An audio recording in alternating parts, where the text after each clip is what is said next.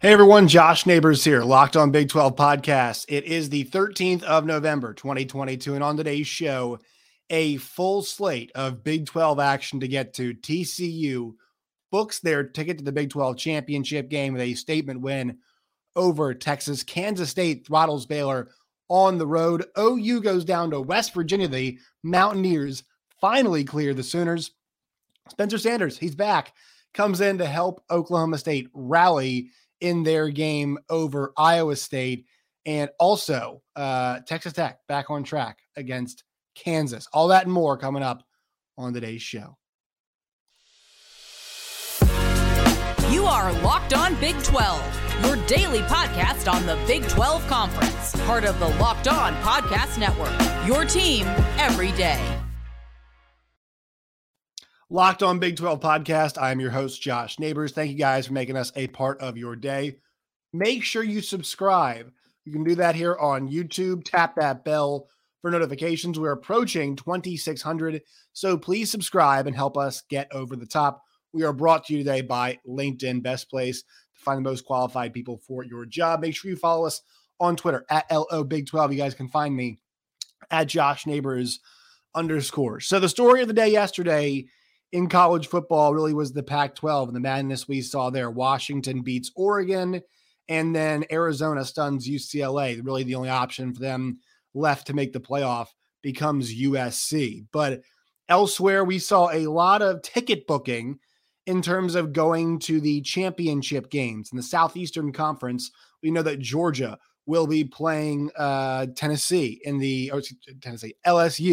in their championship game. Ohio State and obviously Michigan still have some deciding to do there. And also the Big Ten West is kind of a mess right now. But in the ACC, we know it is going to be Clemson. We know it is going to be North Carolina. So there is some ticket booking happening there. In the Big 12, one ticket is now booked.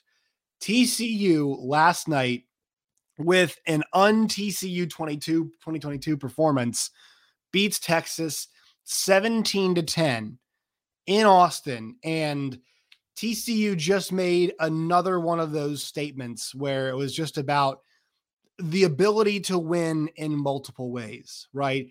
This was an ugly, dirty, nasty game from the start. If you watch that first half, you could tell, oh my God, it was going to be tough sledding. I mean, you saw the way TCU was getting just harassed the line of scrimmage. Excellent job. Pete Kwiatkowski and the job that the Texas defense did last night was tremendous against an offense that hit some explosive plays generally, and they hit a couple in this game, but they were up to the challenge. I think really the other side, though, Joe Gillespie and the TCU defense, even without D. Winters in that first half, they held Texas overall to under 200 yards, 199 yards. Texas was 1 for 13 on third down. They were 1 for 4 on fourth down. And, a game also where they were penalized more as well. And they only ran the ball 1.3 yards per carry. TCU was fast. They were athletic. I thought they were great in coverage. Quinn Ewers clearly was chasing some ghosts out there. 17 for 39 for 171 and an interception. TCU was flying around on defense. They were hitting hard. And, I thought early in the game, they got that first fourth down stop on Bijan Robinson. It was not going to be a case of, what's coming and you just can't stop it. TCU, in a very different way than most Big 12 teams, athletically is set up to stop some teams like Texas. Not saying it's gonna cross all the way over when they play an Ohio State or a Michigan or a Georgia in that case, but on defense, it's not like I feel like they're ever outclassed. If you saw the way some of those corners were playing last night, guys, they were attached to the hip a lot of the time on Xavier Worthy. And sure, a few times he got free and guys got free, but Ewers did not make the throw, did not put them on target. And TCU has got the ability to make people uncomfortable, to make teams uncomfortable on defense. It's a defense that for most of the year has needed to take a lot of time to really get into the flow of things, right? To really, get themselves going. It's always taken them some time. That was not the case in this game. They were really motivated. You could tell not to have another slow start on that side of the football. And luckily for them, they did, because the offense did. And the offense, I'm not even sure you could say this was a slow start for TCU's offense. Texas's defensive front, I mean, they were bringing pressure from all over the place. They were in Max Duggan's kitchen, especially in that first half. 5 sacks. And I'm not sure if all of them did, but I think at least 4 of them, 3 or 4 of them came in that first half. They were harassing Max Duggan. And it still looks to me like Max Duggan is not, I mean, maybe he was just because he was not as fast as the guys in the field. It still looks like to me that Max Duggan is still not 100%. We mentioned that he had that calf injury that he suffered a couple weeks back at the West Virginia game, right? And so is he full strength in there? Not 100% sure, but he's still in the neighborhood, and they did a great job making him uncomfortable. Second half, though, TCU scores 17 points. Like, if you told me that happened, I'd probably tell you Texas won the game, right? I probably would tell you that was that's how this thing went down, but it was not. And TCU's offense eventually hit some explosive plays in the second half. That Kendre Miller 75-yard run. I mentioned athletes a second ago, but he is a guy who athletically, looked like he belonged in the field with the freaks that were on the other side. Quentin Johnston just found his way through the defense, and he was able to make some big catches in this game. Not a ton, 3 for 66 and a touchdown, but that 30-yard touchdown in the game was the separator. And look, this thing got tight towards the end. Max Duggan drops that ball. They scoop it and score it. They go the other way, which I thought was, okay, this thing's tightening up just a little bit here. But in the end, Jaden Barnes, by the way, was the one who took that back to the house. TCU was able to move the clock, get a first down, control that line, at least towards the back part of the game, and able to ice this thing. And so Sonny Dykes' group, we talk about, like, it's all about staying undefeated for them. It's all about, trying to go to the college football playoff. And I think that we're understating, these other important inflection points. Things like booking a ticket to a conference title game. TCU is going to go play in the Big 12 championship game now in year 1 under Sonny Dykes. That just shows you, what a great job he's done this year. And even if they lose, even if they're to lose the last 2 games, it'd be a massive disappointment for sure. But the fact that they're going to, they were a 10-win team. They're going to have double, if they lose out the rest of the way, if they lose the 2 regular season games and they lose their conference championship game and they lose their bowl game, they're still a 10-win football team, which is a huge accomplishment, especially considering how difficult this league is. I kind of revisit TCU's resume every single week, but let's just do it one more time. At SMU, Oklahoma, number 18 Oklahoma, at number 19 Kansas, home against number 8 Oklahoma State. That was good, Oklahoma State. That team was actually a top 20 team. Kansas State, at West Virginia, Texas Tech, at number 18 Texas, who was a 7.5-point favorite. By the way, another great week for your boy, 4-1, starting to figure out the league a little bit. I said on Friday, I was actually I was working Big 12 today, like normal, and I said I wouldn't be shocked if TCU would win this game by 2 scores, and they should have. But the way that it happened was just completely surprising. But once again, it revisits the point I made to start things off. Great teams find different ways to win, by hook, by crook, by skill, by run, by pass, by land, by sea. I don't care. TCU figures out a way to get the job done once again in this game against a Texas team that was coming off what I thought was the best win of the Steve Sarkisian era, because where it put them at this point in the season, how their offense looked, how their best player looked. And I mean, the fact that Bijan Robinson got shut down the way he did tonight speaks to the coaching effort, speaks to the preparation, and the way TCU has come out determined not to play in a way that they had previously. That shows growth, development, whatever you want to call it, en route to getting another win. I once again, I'll double check this again. It's ranked win number 1, 2, 3, 4, 5 on the year for them. At Baylor's a tough game left remaining. At home for Iowa State too. Can't look past them because of how good the defense is. But TCU, you gotta like the spot that TCU is in right now. Kansas, for Texas, we'll talk about them later on. This day belongs to TCU. Texas just not all the way there. Like, that's just not, they're trying. They are trying to get there. Ewers was, talk about like a rough night. there's a lot to figure out with Quinn Ewers. And I think the conversation now, about he's still a really young guy, like super talented, can be very good, but he's still a really, really young guy. And, that Alabama game does seem like a long way off from in terms of, how well he was playing. Today's show is brought to you all by the Upside app. When you guys are making purchases and you want cash back, Upside is the best way to do it. It's an incredible app for anyone who buys anything, gas, groceries, or you dine out. With Upside, don't have to cut back. You guys can get cash back with every single purchase. To get started, download the free Upside app, use my promo code LOCKED, LOCKED, and get $5 or more cash back on your first purchase of $10 or more. Once again, promo code LOCKED to get $5 off or more cash back on your first purchase of $10 or more with promo code LOCKED. Kansas State throttles Baylor. So I loved K-State in this game, and I absolutely loved their chances. Coming off that loss last week, disappointing game, but Chris Kleiman is such a good coach. And I thought this group would be ready to go, ready to play, and they were. Defensively, I thought that was where they had the edge because, look, sure, Baylor's a really good team at running the football, yet generally speaking, yes, and they did it to great success last week. But Kansas State's really strong up front. They knew what was coming their way up front, and they were able to handle it all very, very well. 23 carries for 103 yards. Blake Shapen was 22 of 38 for 203 and 2 INTs. And that's something we talked about on Friday. If you can make Baylor, if you put them in situations they have to throw the football, notice on Baylor's winning streak how they got the job done. They took the ball out of Blake Shapen's hands for a lot of it.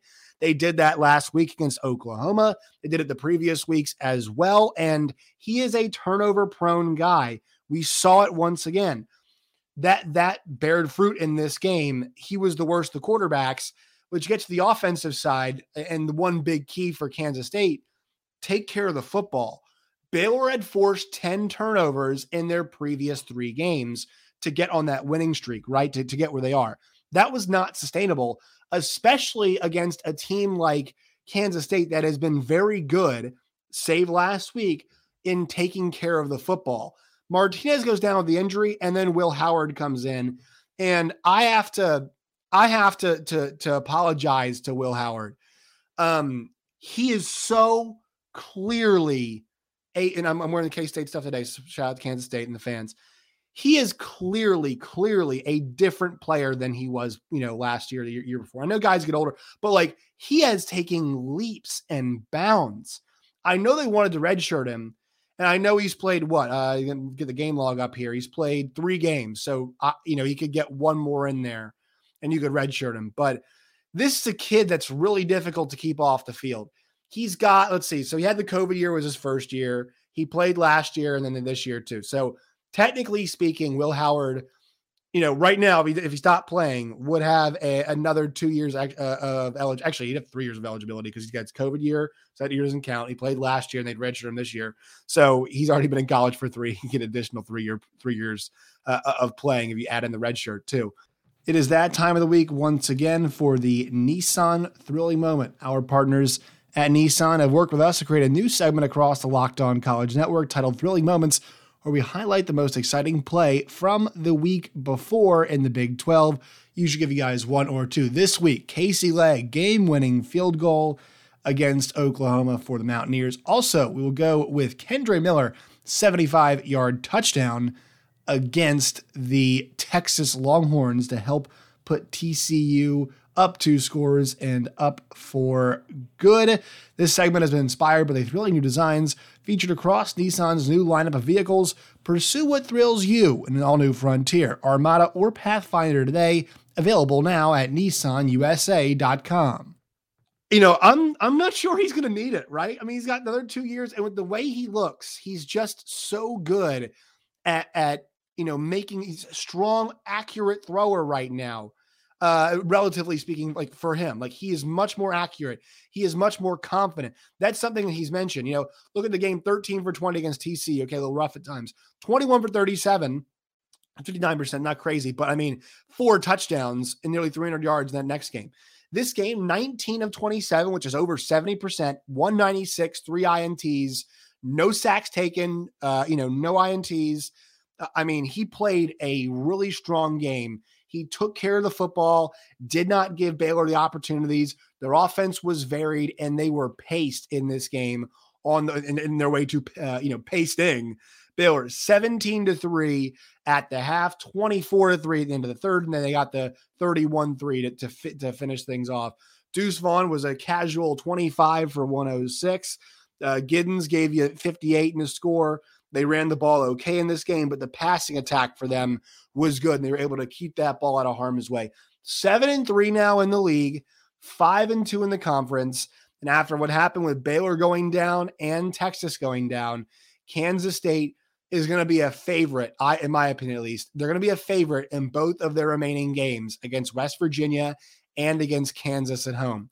And also the one thing, we'll get to West Virginia a little bit here, but if I'm a Kansas State fan, I'm not too worried about what I saw yesterday with West Virginia and Oklahoma, because really what was the key for Oklahoma, or the key for West Virginia, was using Garrett Green against the bad run defense from OU. Well, that's not the case when it comes to the Kansas State Wildcats. It can be a very, very good run defense, and they forced a quarterback who's not comfortable beating teams yet to do it. This is a top 20 football team. This team, in my opinion, that's, I think, clearly the second best team in the league right now, and well on their way to a Big 12 title game appearance. And right now, folks, it's hard to deny that Kansas State and TCU, TCU's already booked it. Kansas State, they're right there on that doorstep. They're so close to clinching that. And I mean, once again, 2 more games left, but with the way they played last night, and look, I don't think whatever happens with Martinez, you have to go with Will Howard. I know he cannot run the football, but with the way the offense looked with him, you absolutely have to keep that kid in. It's not just a hot hand anymore at this point. He's just playing. He's really confident. Things look good. They run well with Will Howard in the game. So I think you have to roll with him at that point. We had a first time happen in this one. Also, Kansas State over 6.5 wins. That cashed last night, baby. So we're all happy about that. West Virginia, folks.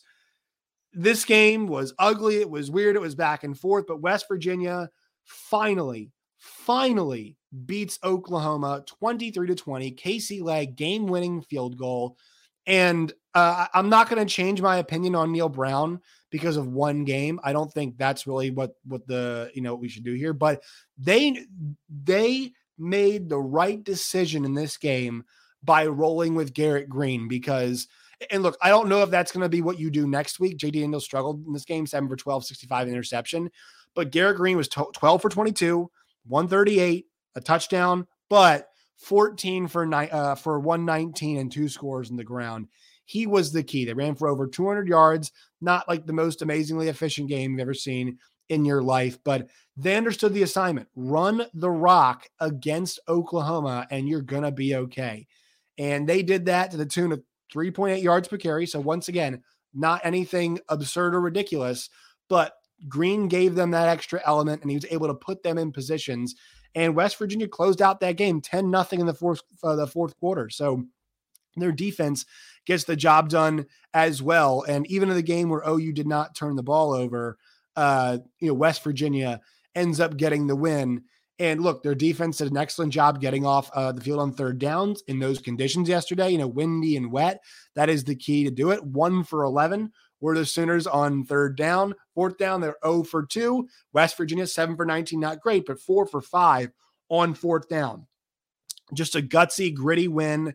I appreciate Neal Brown's team not giving up, did not give in, and they wore down Oklahoma. My stance on him, once again, not really changed. Oklahoma, that defense is a problem.